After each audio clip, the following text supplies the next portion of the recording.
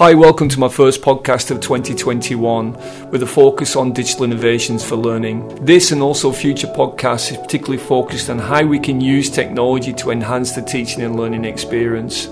My own personal motivations is particularly focused on deeper learning and how we can support that process, but in particular through learning with purpose and learning with purpose that in some way brings positive social change in society.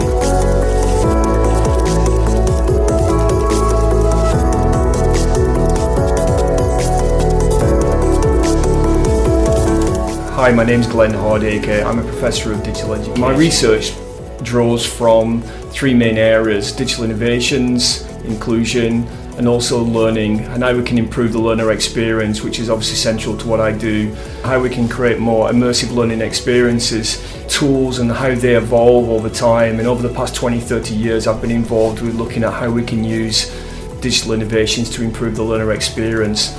The learner experience in person and increasingly online. I'll share with you some of my own personal fascinations and motivations to be involved for such a long period of time with digital innovations for learning.